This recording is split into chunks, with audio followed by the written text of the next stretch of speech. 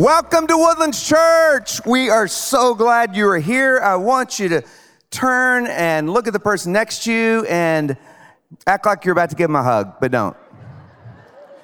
Now, just let everyone know that you're glad they're here today, and you can be seated. We are so glad you're here. If you're a guest with us, we're especially glad that you're here. We just want you to relax and let us make you feel right at home today. I know that everyone's been through so much with the winter freeze and the storm that came through, and I'm just so proud of you, Woodlands Church, because we activated our disaster relief teams, and so many of you have been serving. Many of our life groups have been buying groceries and bringing them to people in need. We've been serving hot meals to seniors, giving out bottles of water, fixing pipes, doing all kinds of things. And so, and by the way, the blood drive was a huge success. The Gulf Coast Regional Blood Center had run out of blood because they lost so much of it when the power went out. And so you guys were able to replenish it. And God is using you in such a wonderful way. And by the way, we have what we call a needs board at Woodlands Church. And you can just go to wc.org/needs. If you have a need, from the storm, something going on, or you can meet a need, then go on that needs board and we connect people. And that's the way the church family should work. Hey, we're continuing a series that we've been in called Relationship Games. And today, Chris and I are going to be speaking about chutes and ladders, because in every relationship, there are a lot of ups and downs. And it's how you handle the ups and downs, especially the downs, that determine whether you grow closer together or you get torn apart.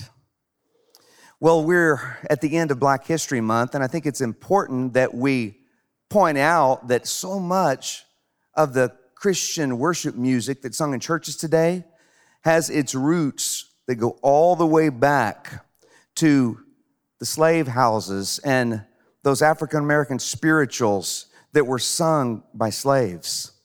In the most oppressive situation, even in chains, they would sing. Even in those chains, they would sing songs about Jesus because they were drawn to Jesus Christ, the suffering Savior who could bind up the brokenhearted and set the captives free. And they sang. And it was an amazing music that came from this most evil oppression. And as they sang, this music that we can trace really all our music back to, that we sing in church today, so much of it anyway, continued on. It was even used in the civil rights movement to inspire. Some of the songs, Swing Low, Sweet Chariot, and Down in My Heart, all those songs that go all the way back. And so I think it's important to recognize that. There were a lot of hymns as well that were written through the years. And then a lot of the gospel music came from those early spirituals that came out. And what we want to do today is do a song that was written by Jeremiah Johnson back in 1900. It was really written as a poem at first. And then that poem was by his brother put to music, and they did the song Lift Every Voice, that became an inspiration for so many and a voice of hope for the future. And so we want to combine it with one of our praise songs and sing it today. And let's worship the Lord today because he is King. It's all about Jesus Christ, who is Lord. Jesus Christ, and the ground is level at the foot of the cross. And Jesus Christ is the one that we look to. And he brings us together as the family of God. And that's the way it ought to be. That's the way heaven looks. And that's the way churches everywhere should look. And so we just praise God. So let's sing to him. Well, in this relationship series, we're having some fun with some classic board games, and we're using them to illustrate powerful relationship-changing principles. And as you can see up here, we have the classic children's game, Chutes and Ladders. Because today we're going to talk about dealing with the ups and downs that come into every single close relationship. And it's a great game to play with young children because it really takes no skill. That's why I like it, Chris. It's a good game for Carrie. Yeah. All you have to do is just take the spinner and spin, and then whatever number the arrow lands on is the number of squares that you can move in the game. Now, even though it's a game of chance and it takes no skill, it can help preschoolers learn to count as they try to move from square one to square 100 on the game board.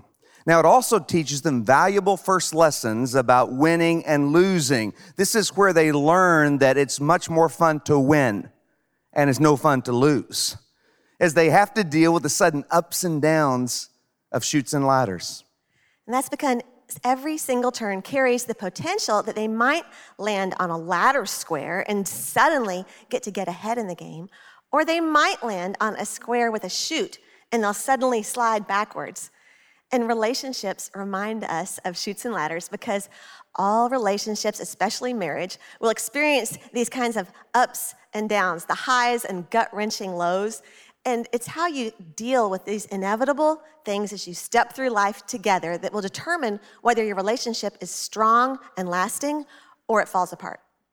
Yeah, and there are 3 big chutes that are constantly trying to take your relationships down. Always working against relationships, trying to separate you and make you more distant. And the first one is culture. Culture is a slippery slide that's always there trying to take us down.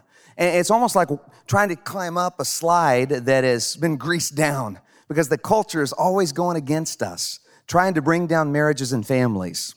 Now, here's the big lie from our culture. If you're really in love, then everything will always be perfect. You will always feel so in love, everything will come easy, and it will always work out perfectly. Hey, did you know the phrase, back to square one, literally comes from the game Chutes and Ladders?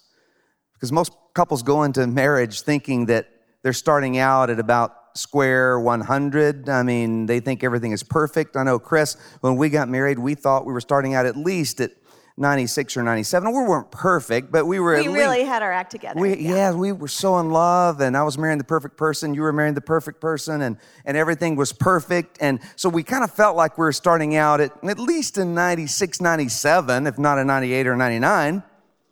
We were so in love. But then what happens in marriage, if you think you're starting out at about a 99, is you start going backwards and you feel like you're sliding downward and you wonder what went wrong. Everything was so perfect. I mean, when we got married, we were at square 95, and now it feels like we're all the way back to square one. But the reality is, every marriage starts out at square one with 2 very imperfect, flawed people. It's just that our feelings and the lies from our culture kind of cover over the truth that we're starting at square one. Carrie and I started dating in high school, and we both went to college together at Baylor, and we got married while we were still in school. So life was really busy. We each had a full class load. We both had jobs besides that, but we were so confident that we could handle this marriage thing. It was going to be so great because our love for each other was going to make it all easy. But a few weeks after we got married, I got a mild case of food poisoning. I got sick. And Carrie was just horrified.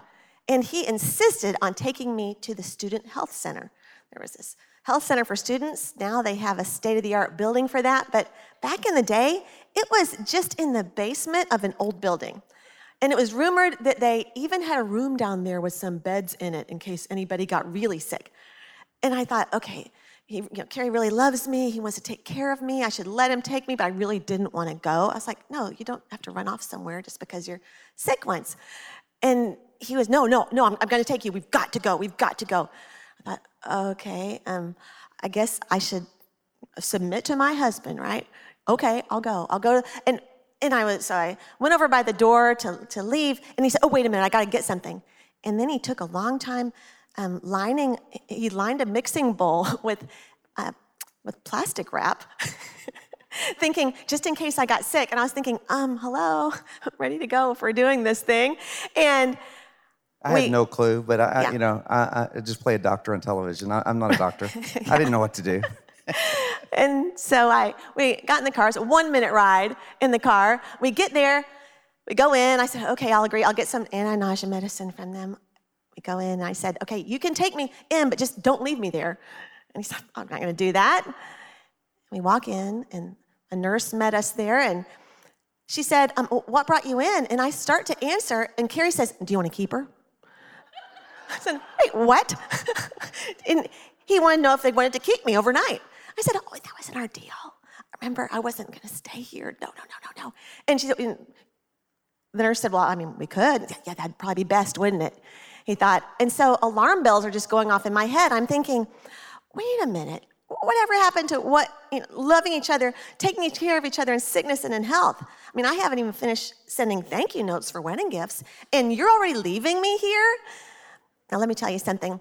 Hell hath no fury, like a woman left to stew overnight alone in a dark basement. And after he picked me up... But they took such good care of you. It's like, I didn't know what to do, you know?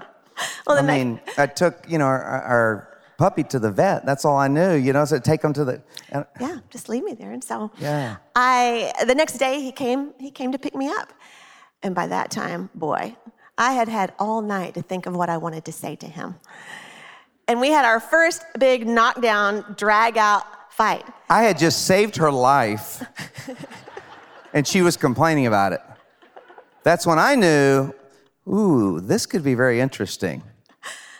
Well, you see, neither one of us were willing to give an inch because he felt like, you know what, I went above and beyond to get you the absolute best care needed. And I felt like he'd abandoned me.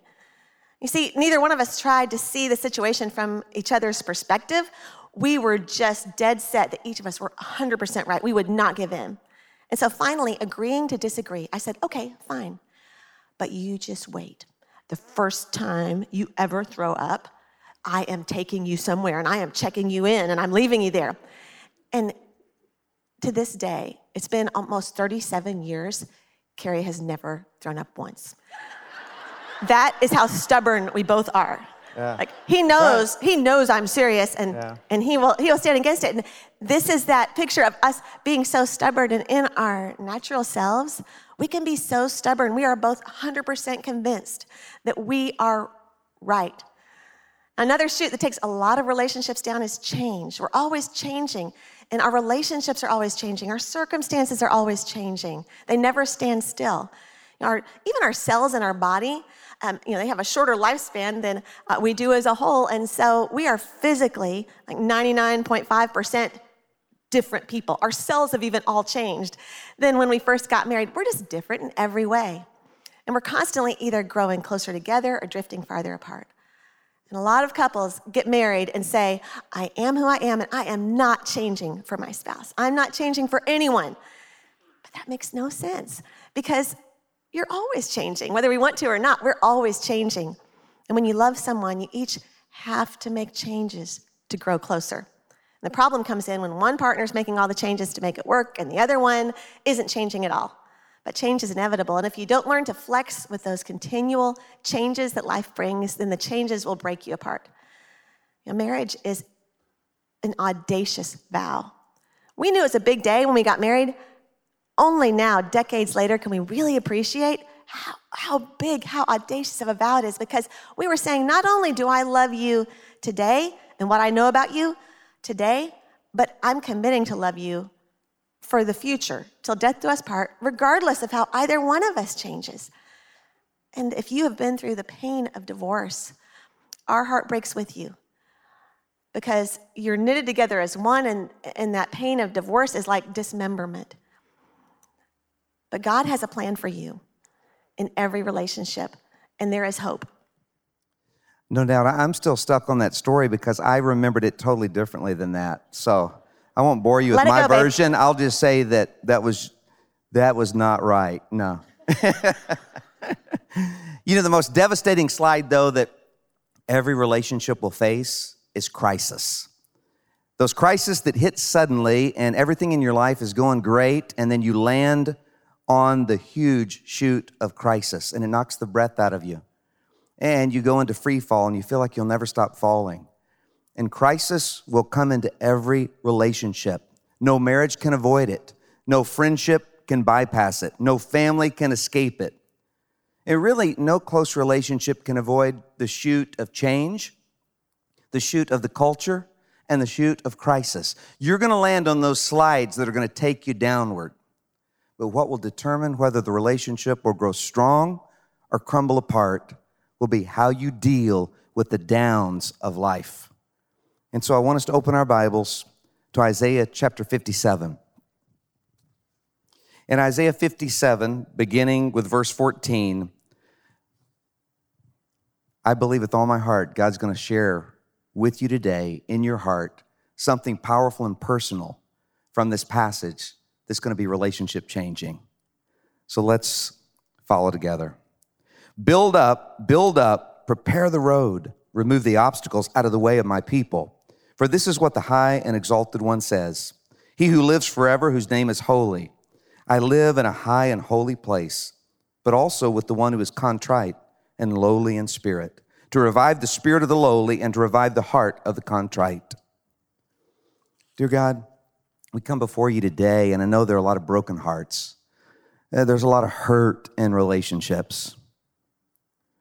Lord, there's a lot of deep wounds from the past that still affect so many in the present. And I know that you're the one who can bind up the brokenhearted. You're the one who can bring healing in those deepest places.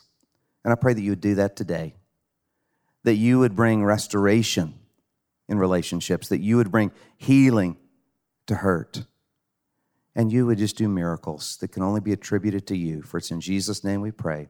Amen. You can be seated.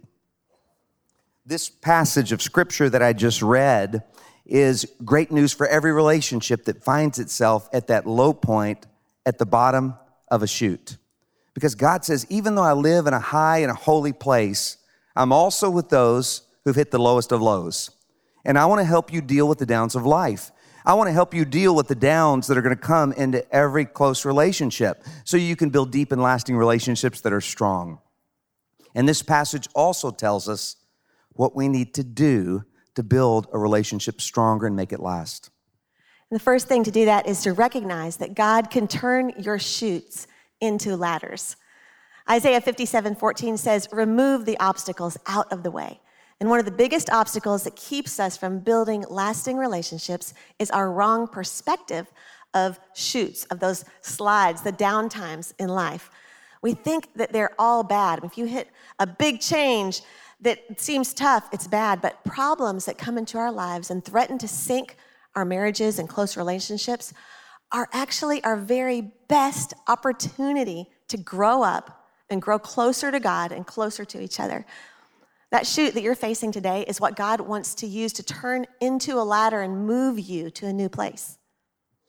Chris, what are some of the ways that God has turned our chutes into ladders? Well, one of the things that has really worked a lot in our own lives is when we've gone through painful times, we've learned to express our feelings so much better. Both of us, we have struggled with this through the years, trying to figure out how to share our feelings that are often really strong and passionate, but yet still respect each other and hear each other. So we're still learning. And really, for me, I just didn't express my feelings very well. You know, you could express your feelings. Maybe it didn't always come out right, but I just didn't really know how to express my feelings. And a lot of times, I didn't know how to express how much I loved you. And I have to say, men, in our defense, a study came out that showed that the average woman speaks 30,000 words a day, but the average man only speaks 15,000 words a day. It's not always the case, but in ours, we have to say everything twice.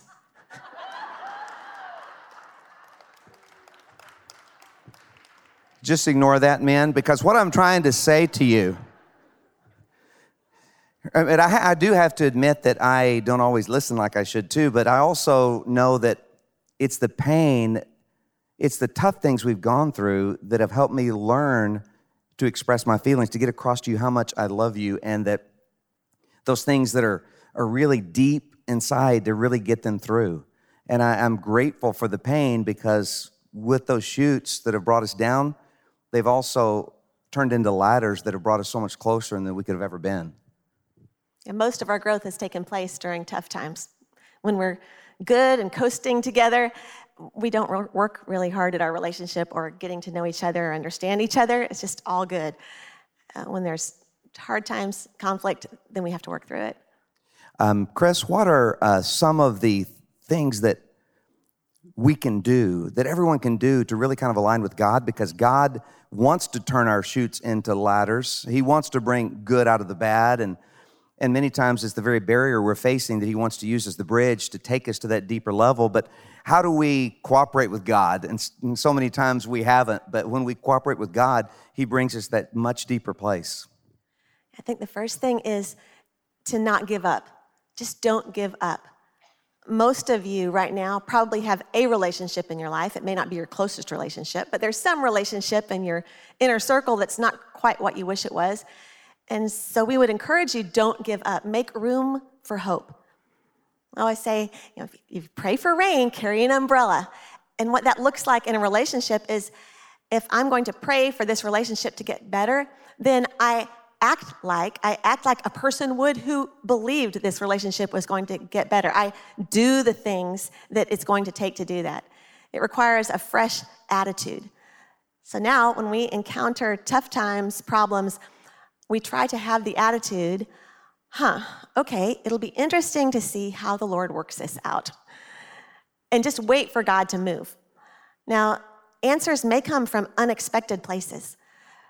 A lot of times we tend to look in the places that culture tells us that we're going to find an answer, or go ahead and use the solutions that our culture today might use in that situation. But as a believer, God can work in our lives in any way he wants to, through anyone he wants to. So expect answers and problems to be solved and contributed to from unexpected places. And then one thing that has been really important for Carrie and I is to pray about it. Just pray together. If possible, pray together with your spouse. If it's a marriage issue, pray together and just say, and Carrie and I sometimes will just grab each other's hand and say, Lord, I am so mad at him right now. We are so mad at each other. Help us, Lord. We really want what you want for us. Help us to understand each other. And we're on the same team, so that even when we are so angry, we can still direct that to wanting to connect with each other. And then we see what the Bible has to say about it. If there's anything the Bible has to say about the situation we're going through, and guys, it's amazing how much the Bible speaks to us and to you when you read. Have you ever listened to Carrie preach and you've thought, wait, he's reading my mail? That was like directly exactly what I needed to hear. It's amazing how God's word speaks to us that way, because that's just the Lord speaking to you through Carrie's words. It's the Lord speaking. So see what the Bible has to say about the problem you're going through. Chris, I think when it comes to the prayer part, that a lot of men feel like they don't know how to pray. And a lot of times men, when we don't feel like we're great at something, we don't even try. We just want to be the hero, great. And so when it comes to spiritual things, a lot of times we don't think we're that great at it, so we're afraid to do it. And I just want you to know, as a pastor, you'd think that, I would be, holding Chris's hand, and we'd be praying for an hour every day, but that just doesn't come naturally to me either. And so I've just learned it's so simple to pray with your wife. All you do is just take her by the hand. And now when you're in an argument, that's a great time to pray, but I'm just talking about every day, just once a day, maybe twice a day. Before we go out into the day, I'll take her hand and go, what can I pray for you about today? And then I'll just say, Lord, bless Chris in that area. Just watch over and guide her, give her wisdom for this, and thank you. It just really simple. Just take her by the hand and ask her, what can I pray for you about? And just a simple prayer. And it can make a huge difference. And the Bible speaks to that and so many of these things that we're talking about when it comes to chutes and ladders, because in Isaiah 61:13, it says, He, God, will give beauty for ashes, joy instead of mourning, praise instead of heaviness, for God has planted them like strong and graceful oaks for His own glory. I love that Chris, that God can take the ashes, the failures of our lives and relationships, and bring something beautiful out of it if we'll allow Him to. If we really recognize that chute that took us down, that we didn't want, that we didn't expect, that we don't like, that we wonder why God allowed it, but if we can get our eyes onto the fact that God can use it, because it's those chutes that God will use more than anything else to take you deeper and make your marriage especially stronger. But there's a second thing. You got to climb together one intentional step at a time. Once you go down a chute, there's no shortcut. You got to climb one step at a time. In Isaiah 57:14, it says, build up, prepare the road. So you've got to build up your relationship one step at a time. And I know for me, many times that was difficult early on, and sometimes it still is, because whenever you're hurting, I have a tendency to want to fix it. I want to just go, what's wrong? And many times, since we've been married for so long and we're so close, we're so in unity and oneness that if she just changes her facial expression just a little bit, I can tell, that, oh, something's wrong. Well, what's wrong? And I just want to fix it. How can I fix it? How can I make you happy? How can I take care of this? And so, but I've been learning so much about how it's all about staying together in each other's hurt. And I many times want to take the elevator and just take Chris and take the elevator and get us out of the hurt, but it never works that way. We have to walk together through the hurt one step at a time. Chris, how do we do that? How do we stay in each other's pain? Well, marriage and close relationships are a lot like, I think, a three-legged race where we're tied together and we have to stick together. It just doesn't work in a marriage if one person has something happen. Maybe there's something that goes on at your job. Maybe there's something in a relationship with a coworker or your boss. One of you is really going through a tough time. If that person has hit that slide, is going down, then the other one goes with them. You're tied together. It's the difference between sympathy and empathy. Sympathy is saying, I am so sorry that you feel that way. And empathy is saying, wow, that hurts me too because you're hurting. There's an ancient proverb that says that there shall be so much oneness between you that when one weeps, the other one tastes salt. And so that's something that we have learned. And when we tell you these things, these are all things that we are still learning. We have to work at this all the time. But when one of us is going through a tough time, the other doesn't just say, oh gosh, sorry about that, so sorry. No, we actually feel it with each other and walk with each other through the valley until we come out on the other side. And it helped me so much in learning that my job is not to make Chris happy. Her job is not to make me happy. It's to be together and have that empathy for each other as we walk through it. Now, what I used to do was when you would bring up a tough feeling, and I would say, oh, well, you don't need to feel that way. That's totally wrong. And that was not a good way to answer that. It didn't go over very well. Because feelings aren't right and wrong. Feelings are just feelings. They're meant to be expressed. And so, I've learned, and I'm still learning a lot about just staying in that feeling and not trying to fix the situation, but just being together. The Bible says, be understanding of your wife, husband. Be understanding. It doesn't mean you have to understand her, but just be understanding. You just try to be understanding, and it goes so far in that connection. Isaiah 57:15 says, God says, I live in a high and holy place, but also live with people who are sad and humble. I give new life to those who are humble and to those whose hearts are broken. And I'm so thankful that God stays with us in our hurt. He doesn't try to rush us through the hurt. We have to be able to grieve. We have to be able to feel those feelings. And I'll tell you what, in our culture today, grieving is not a real popular thing. In our culture today, most people don't really know how to grieve. We just want to get happy real quick, and we don't know what to say to people who are grieving. We want them to get happy. It make us uncomfortable. But here's the problem. Grieving is what brings healing. And if you don't allow the grieving process to take place when you're going through hurt or loss, and you stuff it down, like I know a lot of guys do, it's going to come out in some crazy way. That's for sure.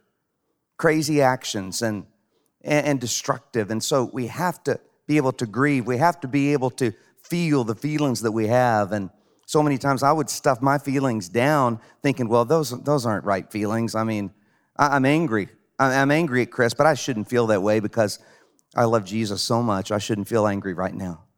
And then I would just stuff them down. It would come out in sarcastic remarks and, little bitter, remarks, cuts. And I found that you just have to admit your feelings because, when you feel angry, you just feel angry. And then you can work through it. And that's what Christ taught us to do, not to hold in our feelings, but to learn how to work through them and use them as a ladder to take you to a higher level.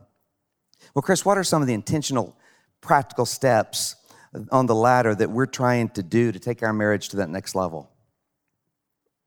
Well, one thing that we have done is to seek wise counsel. It's something that we've learned through the years is really helpful. Seek wise counsel. This is something the Bible says to do over and over. You'll find, especially in Proverbs, seek wise counsel. You'll find stories in the Bible where the wise ones are always seeking wise counsel from others. And all that means is find somebody who's doing better, who seems to be headed in the same direction but is farther down the path than you are, and talk to them. Has to have some trusted places, some people that you can go to. If you don't know anyone, then we have a wonderful counseling ministry here at the church. They are fantastic. There's a lay counseling ministry that is wonderful. We have a licensed professional counselors, and I encourage you to get some wise counsel. Sometimes we get so caught up in our own problems, we really can't see the forest for the trees, and it helps to have that outside perspective. Another thing that's helped is books. We read a lot. Find some books and read them. And if you don't agree with something in one, go to another. But keep seeking, keep looking. Make room for hope. On Tuesday nights here at church, we have restoration. And that's our restoration ministry is a great, fantastic, thriving ministry where, hey, all of us have hurts, habits, and hang-ups, right? There's not one of us that doesn't have stuff we're dealing with. And it's just getting together with other people and saying, hey, yeah, let's help each other. Let's talk about this. What's working for you? As believers, this is what a biblical community looks like, is being able to stand in the light and be honest with each other. And then something that's really helped Carrie and I personally is to set aside a designated time to talk about an issue. If there's a real hot button issue going on in our marriage, and every marriage has them, they come and go, but those things that can't be resolved in one conversation, these are the things that come back over and over and over. And we found that if we don't set aside a time to talk about that issue, it seems to crop up in every single conversation every day, just nonstop. And you have conversation fatigue. You just feel like, oh, will we ever stop talking about this? This is all we ever talk about. But if you set aside a time, so say if Wednesday night is going to be your time, both of you know that, you know what? I don't need to express everything all the time, every day, keep nagging about it, because at that time we have set aside a time where we've said, you know what? We're going to talk about this issue at this time. And then you get to do that, and it allows you to have that tension and release. You have a time to talk, and then during the week, you know that it's coming. Something that's helped in the in-between times, between that, is journaling.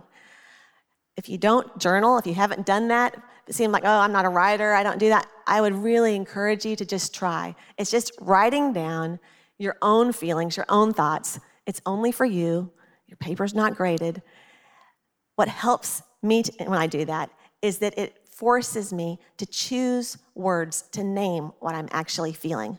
So instead of just feeling all frustrated and mad and just all worked up, writing makes me think, well, how exactly do I feel? What is going on?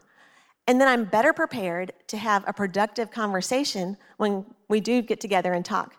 Psalm 42:5 says, why am I so sad? Why am I so troubled? I will put my hope in God, and once again, I will praise him, my Savior and my God. That's a psalmist who is going through a tough time saying, why am I troubled? And a lot of times in my journal, that's what I'll write at the top. I'll say, why am I sad? Why am I troubled? And then I answer myself.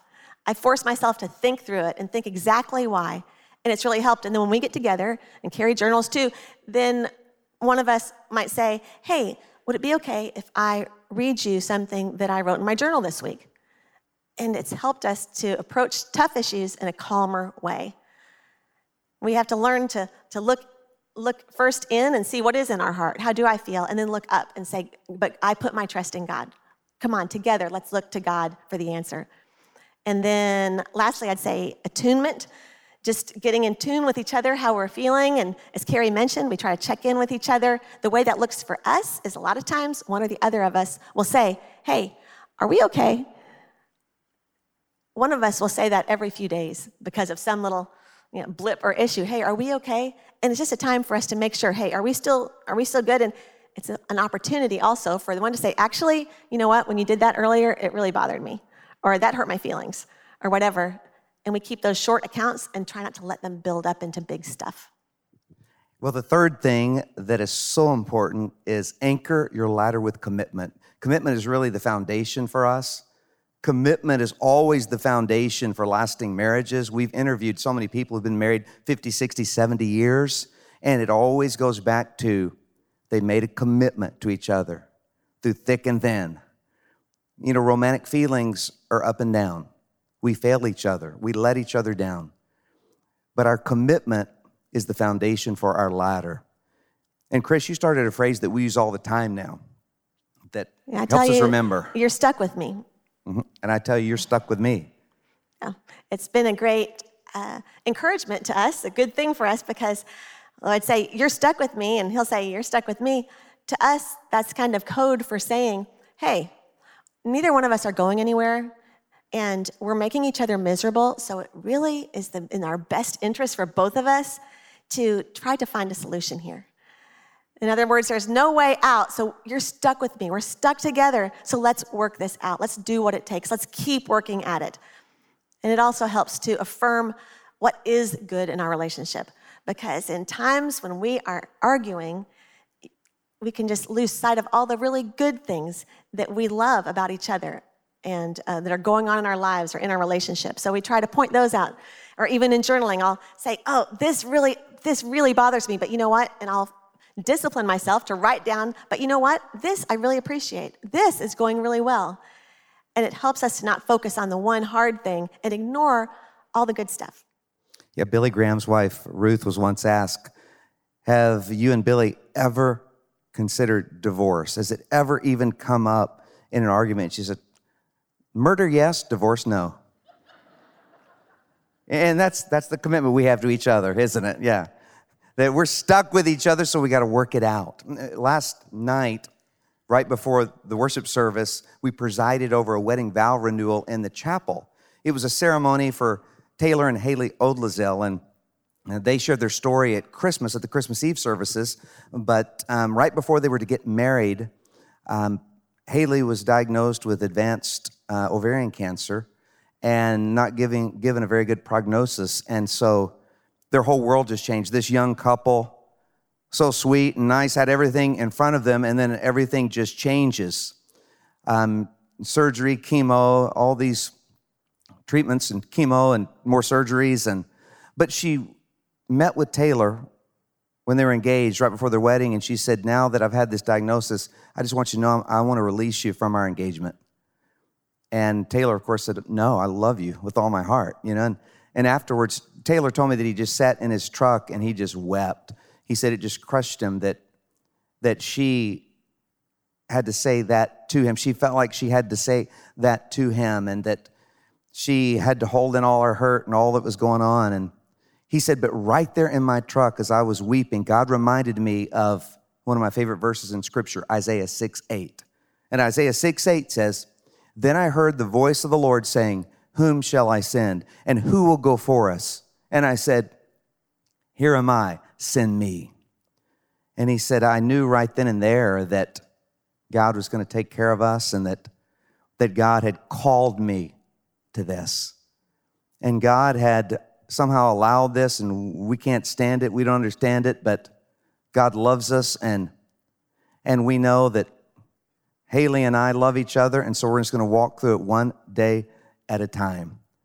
And it was just beautiful to see them last night, all their friends and family, and she was surprised, you know, at this wedding vow renewal. And I think it's so important to renew those vows constantly, but you restate them every day by saying something like, you're stuck with me. You restate them, you renew them in your heart and your mind every day, because that's the glue that holds you together.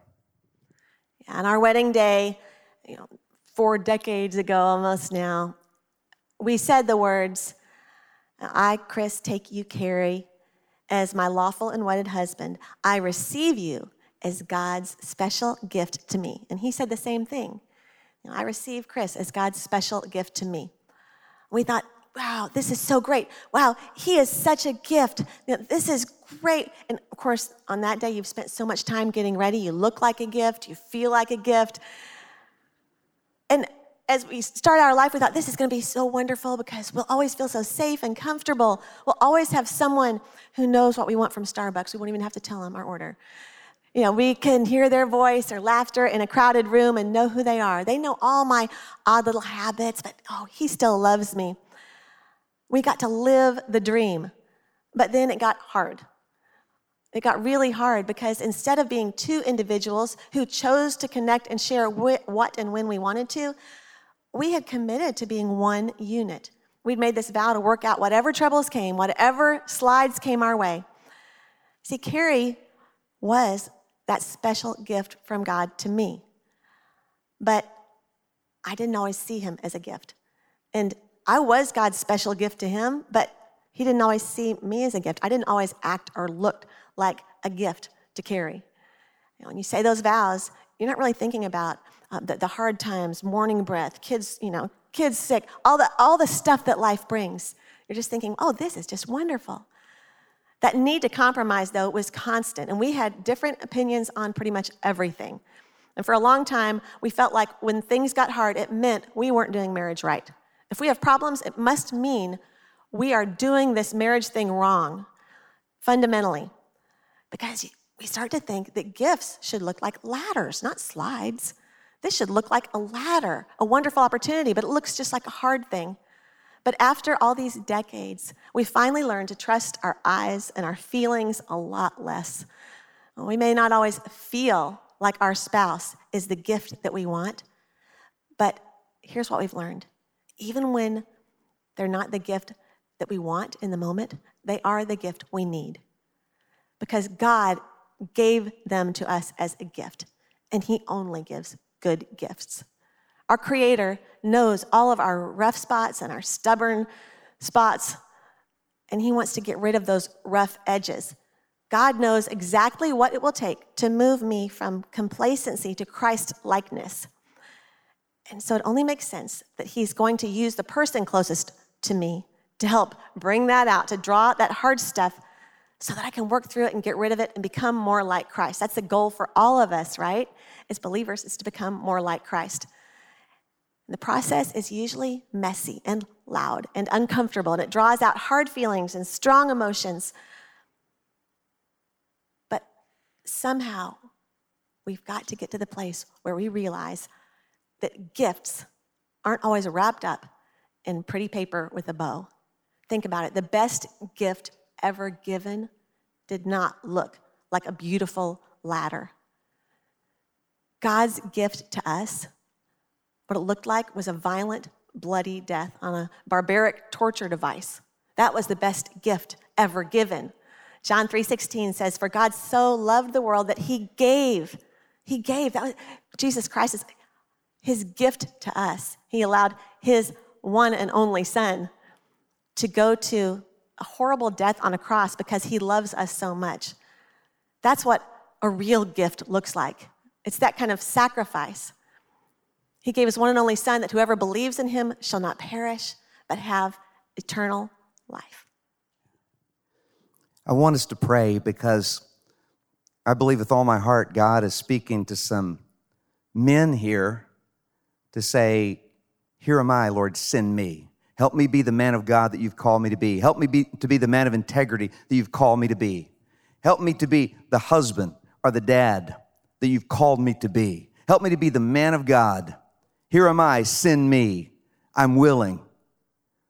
I'm in this fight for connection, for deep relationships, because that's all that's going to matter when it's all said and done. It's not going to matter how much money's in your bank account. It's not going to matter how many awards you got. It's not going to matter how many followers you have on social media. It's not going to matter how high you climbed on the ladder of success. The only thing that will matter is your relationships. Did you have a relationship with God through his son, Jesus Christ? And did you have deep and rich and lasting relationships that make all the difference? Chris and I have been with so many people at the end of their life, and it's always about relationships. That's where the regrets always are. Nothing else but relationships, because that's the only thing that really matters. And so let's bow together and pray. And Lord God, I just thank you that you wanted a relationship with us so much that you gave your one and only Son. And Lord, I pray that you would just help men and women, husbands and wives, friends,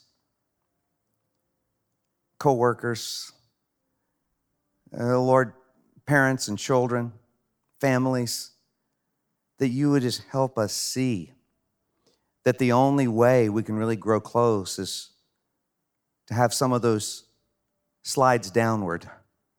And I pray for everyone who's just gone through a slide downward to where they feel so low and broken right now. Let them know, Lord, they're at that place of a miracle. That you've allowed them to be at the place of a miracle, Lord, and that you want to, one step at a time, bring them to a new and rich level in their life and relationship with you and others. And Lord, I just pray for healing in broken relationships as only you can. And Lord, I know that it just takes one step at a time. Give us the strength, the wisdom, and the patience to take those steps.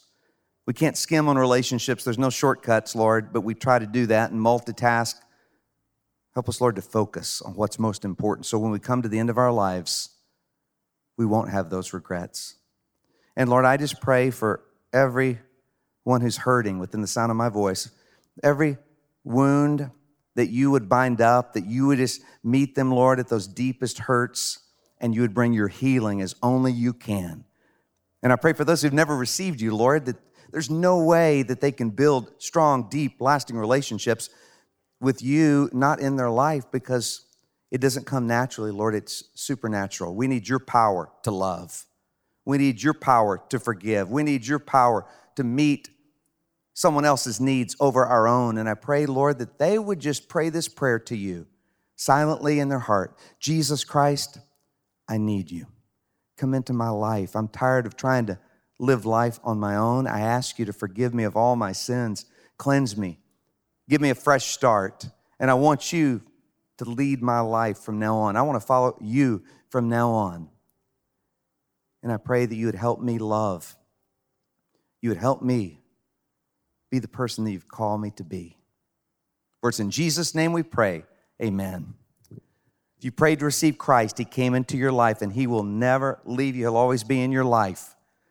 You know, I know that we're coming up on something really powerful in our student ministry. When we talk about godly families and really making a difference in relationships, our students are amazing and God's using them. We believe at Woodland Church, we want to invest in the next generation to change the world.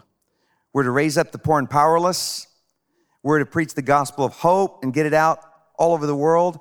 And we are to raise up the next generation to change the world. And that's what's happening here. Now, what's going on is in a couple weeks, our student ministry is having our annual event called Reality Weekend. And what that is a time when hundreds, and hopefully this year it'll be over 1,000 students get together, spend a weekend, unplugged from social media, away from their parents, family, and they get together and are immersed in focusing on God's word, on sharing what's really going on in their lives. And so many students have had a total change in direction in their lives from spending time at Reality Weekend. Carrie and I have 4 kids. They're all married now. But I'll tell you what, we could not have raised our children without the student ministry in partnership with us. We have awesome student pastors. This is an incredible opportunity. So I want to let you know about it. It's March 12th through the 14th. That's a Friday through a Sunday. It involves 3 dynamic sessions at the Woodlands Pavilion. The kids stay in the hotel, and the meals are taken care of over the weekend, and they have small group time with college leaders. They have these big events, and it is life-changing. So that is coming up. If you are a student, if you have a student, if you know a student, I encourage you to let them know about this, and it will change their life. If you want to be a part of it, there's a couple ways you can do that. You can pray, for sure. Please be praying about this. Pray for these students. This has been a really unusual time to be a student. All of the social distancing, the stepping out of school and back into school, all kinds of issues have come up with students, and this is a time where they need to be grabbed, their hearts to be grabbed by the Lord. And so you can do that and pray. Also, if you would like to, we have an awesome opportunity to sponsor or scholarship a student. And I'll tell you what, that will get you praying, because you will be so invested in it that you'll be praying for that kid or kids that you are a part of changing their life and getting them to go to this. So there's all access passes. That means it involves the hotel, pavilion, meals, all that stuff. And that's, I think, $240. It's $149 without the hotel. But if you want to be a part of signing someone up, of getting to be a part of sending a student, you can sign up in the lobby after the service or online at wc.org/events. But I encourage you, pray for these students. Let's be a part of changing the next generation, not complaining about the next generation or what's going on in this world, but let's be a part of changing it. And where that starts is in raising up the next generation of believers. And we got kiosks out at our campuses today, and you can scholarship, one of our students, and their life will be changed. I promise you. God will use it in their life in a powerful way. And man, they've been through so much. There's been so much mental health issues all over in every age group, but especially with students. And God has just done amazing things through Woodlands Church, and our student ministry keeps growing through all this time because students are desperate for Jesus and connection and community and knowing how to grow strong and stand against peer pressure, and that's what God's doing here. Hey, now we're going to take our offering, and the way we do that is you just take out your smartphone and you text the word Give WC, one word, Give WC to 77977. Give WC to 77977. And you can just use our Push Pay app, and you can give right there. Set up recurrent giving. We give because we love God, because we love what He's doing through the ministries of this church. Keep praying for all of our ministries and missions as we're being stretched, and all through this time, God's used us more than ever, and it's just been miracle after miracle after miracle. So we give because we love God, first and foremost, and we love what God's doing through our ministries and missions. So pray for them, for God to multiply it. You can also give. If you're at home, go to wc.org/give, or you can mail in a check, or you can give on your way out of the campuses, but make sure you give. For God so loved the world that He gave. When we give, we become more like Him. And you can't outgive God. Lord, bless our giving. We thank You for Your love for us. As we take our offering, we ask You to just use it, multiply it, Lord, and change lives. Change children and students, Lord, who are growing up, learning about You, falling in love with You at an early age. And Lord, it'll just change the trajectory of their life. I thank You, Lord, for how You're raising up the poor and powerless, how You're getting the gospel of hope, Lord, in such a hopeless time that is raising, Lord Jesus, people up to follow You with all their hearts. Continue, Lord, to strengthen us in every way, to stretch, to step out, to do all that You've called us to do. For it's in Jesus' name we pray. Amen. Woodlands Church, I want you to stand because we're going to sing and we're going to declare that our Father is watching over us, and we can run to Him at any time, and He's always there. He's never too busy. Have you ever been at a gathering or a party and you're talking to someone, but they're kind of looking past you to see if there's anyone more important in the room? God never does that for you. He's always there.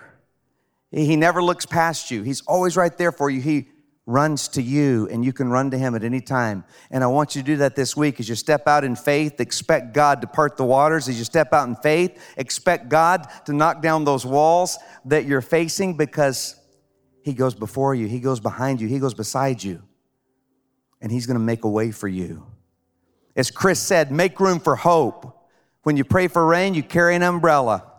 And so make room for hope.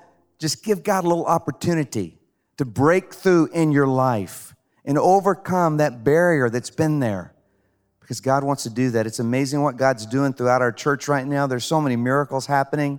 God is working. Just give God a little bit of room this week and take a baby step of faith, and you watch how God will open that door. Let's sing together. Hey, church. Thanks for listening to the Woodlands Church with Carrie Shook podcast. By listening, we hope that you're encouraged wherever you are. If you haven't already, we'd love for you to subscribe to our podcast so that you can get the latest messages each week. For more information on Woodlands Church, check out the description for a link to our website and how to connect with us. We hope you have a great week.